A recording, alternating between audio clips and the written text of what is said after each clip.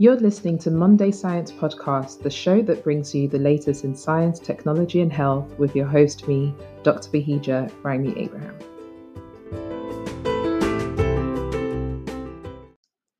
Hello, happy Monday or happy day. Welcome back to Monday Science. I just wanted to give you a quick update. Very excited. You may have already seen on social media and on our website, but Monday Science has been awarded a grant by the Royal Society of Chemistry. Thank you so much, Royal Society of Chemistry. Very grateful. The aim of the project is to open up conversations about diversity in chemical sciences and to engage with the public and everyone really on sort of the importance of the chemical sciences and how it impacts our everyday life. And it's going to include a mixture of episodes and live demonstrations using 3D printing. More information to follow, but very, very excited about this. So I just wanted to give you that update. So on to today's episode. Today's episode well. I always say it's going to be interesting, but it will be interesting. So last week, as you would know, as part of the World Antimicrobial Awareness Week, I had a discussion with Dr. Tina Joshi, and we were talking about antimicrobial resistance and her work in the area of microbial diagnostics and infection control. During the interview, we had a very, very interesting conversation about funding challenges in academia, the impact it has on research outputs, impact it has on even just like the progression, your progression as a lecturer and independent researcher in your research output, the impact on sort of your mental health about this. And in particular, we talked about the challenge as how like the funding challenge relates to your ability or inability in some cases to transition from being a postdoctoral researcher to a lecturer where you're starting your own group. It's a very important topic, and it's actually one that's not talked about often in a very public space. And a lot of academics, such as myself and as with Tina as well, don't tend to talk about this, the impact it has, and it's just a very important discussion. And I decided I wanted to make a separate episode dedicated to this. It's only a snippet; it's a short episode, but I would really be interested to get your thoughts, to know what you think about this. If any listeners have had any similar experiences, and this is in general, so this could be if anybody else is also in academia in an academic environment, or if they were and they've left, and what impact that had in terms of trying to secure funding, what that meant, and then also maybe anybody who's not in academia but actually does fund it, tries to obtain funding as part of their work. So yeah, I'll be really grateful to know your thoughts. And your views and experiences when it comes particularly to securing grant funding, and reviewers' comments. You'll hear a little bit about why reviewers' comments is a bit of a thing. Um, so if you have anything you want to comment about on this, and also if you think that this is a topic we should probably delve into further, and yeah, if this is something you'd be interested to hear a bit more about, please do let me know, get in touch. So you can do this on Instagram at Monday Science, on Twitter at Monday Science _ you can submit your questions. That would be Monday Science 2020 at gmail.com. If you are using social media, you can just use the hashtag Monday Science Podcast, and we'll pick it up from there. And you can also submit your questions either written or as a voice note via our website, which is mondayscience.wixsite.com/podcast. I hope you enjoyed the episode. It's a very raw and honest, very raw and honest episode. Yeah, let us know your thoughts. Hopefully you do get the investment. And I've talked quite a few times in other interviews or discussions with other guests on the podcast about the challenges of funding and investment.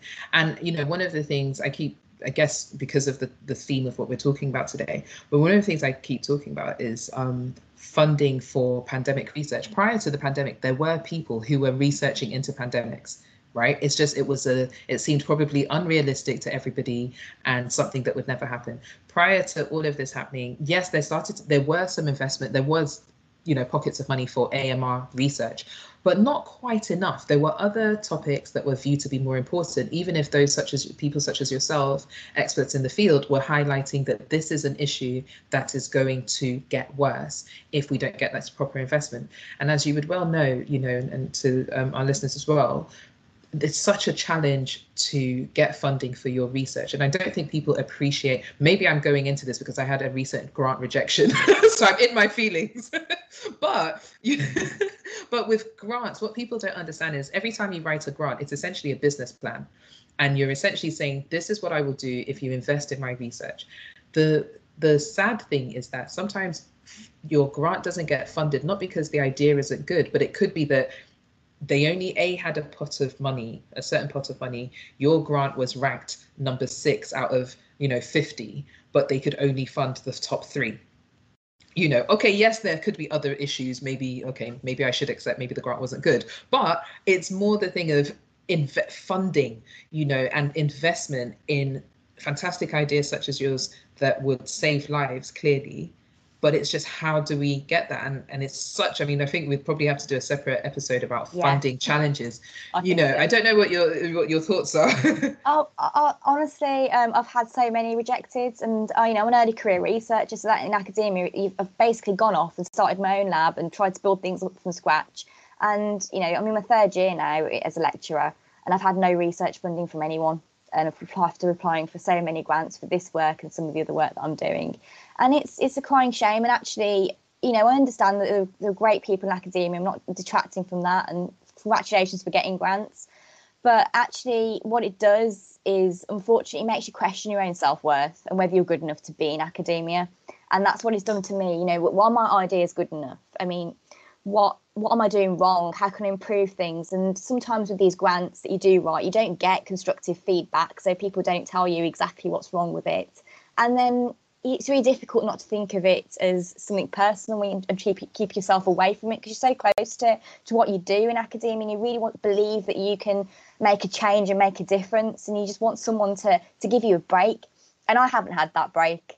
So I get my research funding from industry, small grants here and there, and it's just kind of pushing things on slowly. And it's I wonder what we can do about it, because it forms a very vicious circle for most academics who are building up their labs, in that if they don't have research funding, they can't really do much research and publish, which also means if they don't publish, they still can't get the grants, and then it goes back in that full circle again, because you still can't do your research and publish, and you get stuck in that rut. Tina, thank you so much for that honesty, because I'm similar to you. I'll be 4 years as a lecturer next year, and everything you're saying, I was like, tick, agree. Really? Yeah, because it's really challenging, and this is where a lot of people leave academia, not because they don't want to stay, but I think you also have to reflect on, are you ticking those key performance indicators that your institute or your career, whatever, requires? And you mentioned as well getting funding from industry. I'm similar as well. I've received funding from industry, but the problem is that it's not always viewed as it, which is, I think, is so weird. Surely money is money to get your work, but it's this. And so the listeners, there's a big thing about getting funding from Research Council, the UK Research Council, UKRI, or Research Institute, whatever they call themselves. But this is part of the problem, that just because you don't get the funding from the Research Council, but meanwhile, you got a company to invest in your idea. I personally think that's more impactful, because if industry are looking at the work that you're doing and they think it's valuable, to me, that has more potential.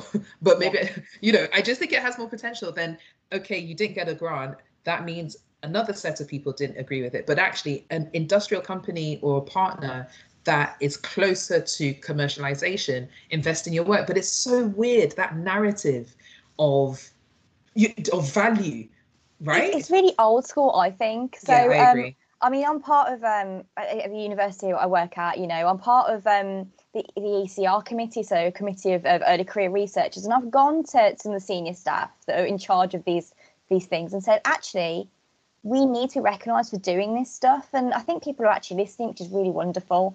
But it's not, it's through a real, grit and standing there and saying, actually, you know what, you really need to listen to us. So it's old school. And I think that type of thinking may just go in time as younger academics come through. I don't want to offend older academics by saying that, but I don't know if that's the case and it's across the board, but this is what I feel. Yeah, no, and I'm completely in line with you, because I see when a company likes what I'm doing and says, I see potential in what you're doing, I see where this can go, I really want to engage and discuss further, I feel like, oh my gosh, I'm closer to getting something onto the market. I'm closer to helping people. Yeah. And in terms of the Research Council funding, that is our main, in theory, that is our main source of where can give us that other bit of bulk funding. But actually, it's also what is recognized by our employers as you've done well. And it's such a, I'm so glad we've had this conversation, because sometimes, and again, when you're starting up your own lab, there's so many challenges that come with that in so many levels, whether it's also just the challenge and the kind of physical challenge of getting your equipment with no money, but still trying to get it done. As well as also that personal growth and development from being a postdoc, so postdoctoral researcher. Exactly. Yes. Yeah. So from being a postdoc, so for the listeners, so when you do your PhD, so that's 3 to 4 years, then if you want to continue on in academia, or if you don't as well, some people tend to do what we call a postdoctoral researcher position straight after the PhD. And this is an opportunity to focus more on a research idea or topic, but usually not yours. It's usually the idea of the person whose group you're working with. I mean, Julie, it is yours, but it's more like their topic, and then you can grow within that and develop your own independent line of research as well as achieving the objectives of the project. And then after that, should you want to stay in academia, then you'd go and apply for a lectureship and so forth, or a fellowship. And then, sorry, I'm just saying this with the listeners, and so then with the fellowship or the lectureship, mainly you would then build your research group and build your platform to say that this is what I do, this is what I stand for. And that journey is it's filled with so many different ups and downs. And in particular, and I was actually having this conversation within, I sit on the DDI, like the Diversity and Development Inclusion Committee. And one of the things I was talking about, and this was actually from my own personal reflection, that I wish that everybody who started a new lectureship, I'm very pro coaching actually. And I feel that, anybody who starts a new lectureship should automatically get a coach. Now, of course, they're very expensive, but I benefited from having a coaching session in May of this year through work. Yeah, and it's blown my mind, and I think it was an amazing experience. And it was just good to get that different. Coaching is a very different experience, and it's focused on you and identifying maybe also what's holding you back from achieving what you want to achieve. That's from sort of my interpretation of the experience.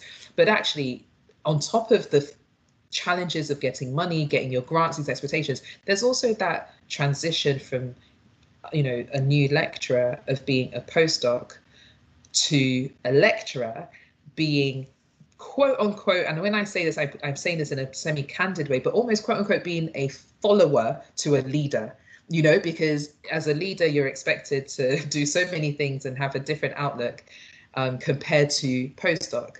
And it's just, it's hard. And then on top of that, you already have imposter syndrome. Yes. Every academic knows imposter syndrome. I get it all the time.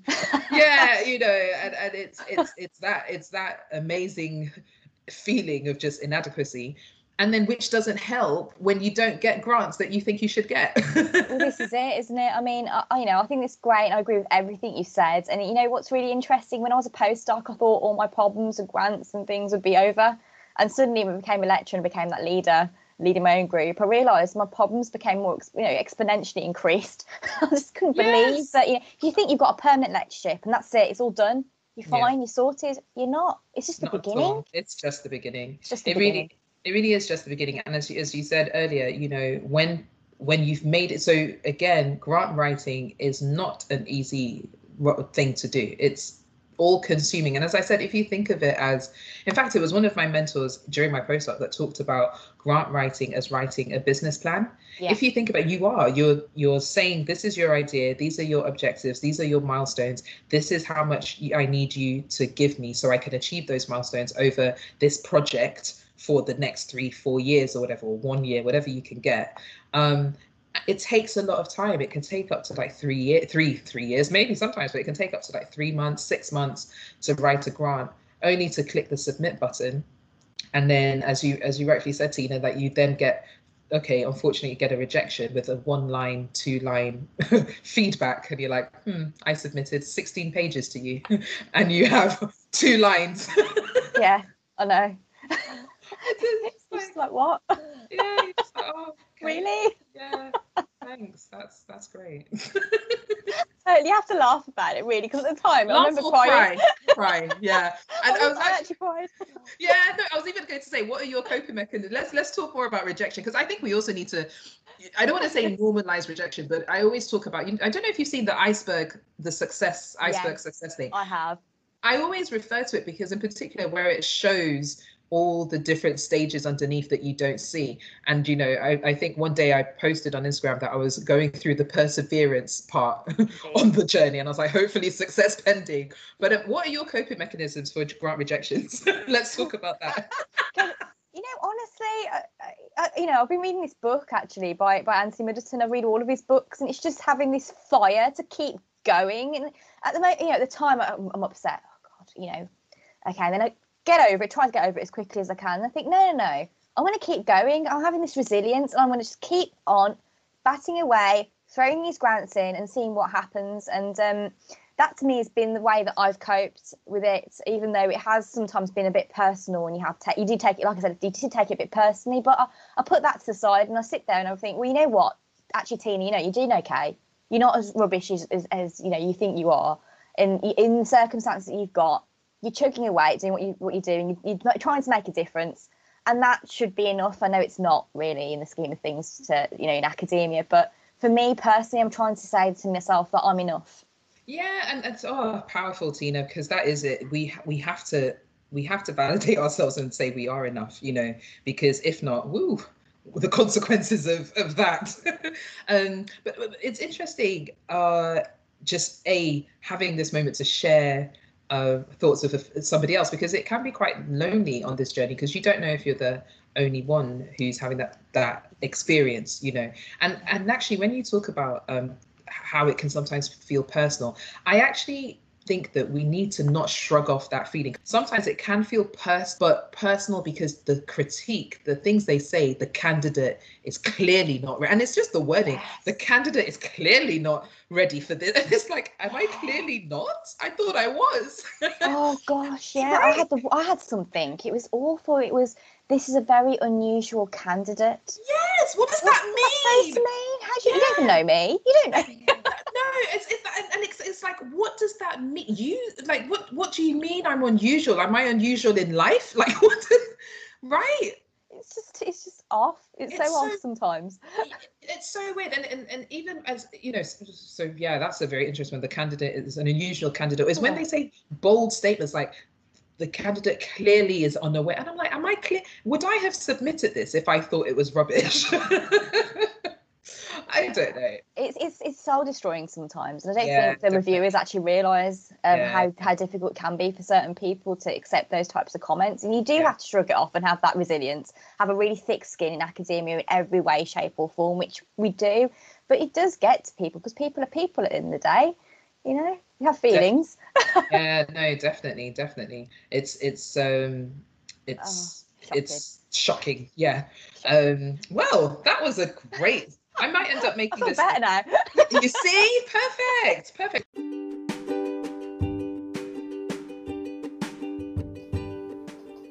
Thanks for joining us this week on the Monday Science podcast. Make sure to visit our website. Details are in the episode description, where you can subscribe to make sure that you never miss the show. So catch up with you next week. Bye.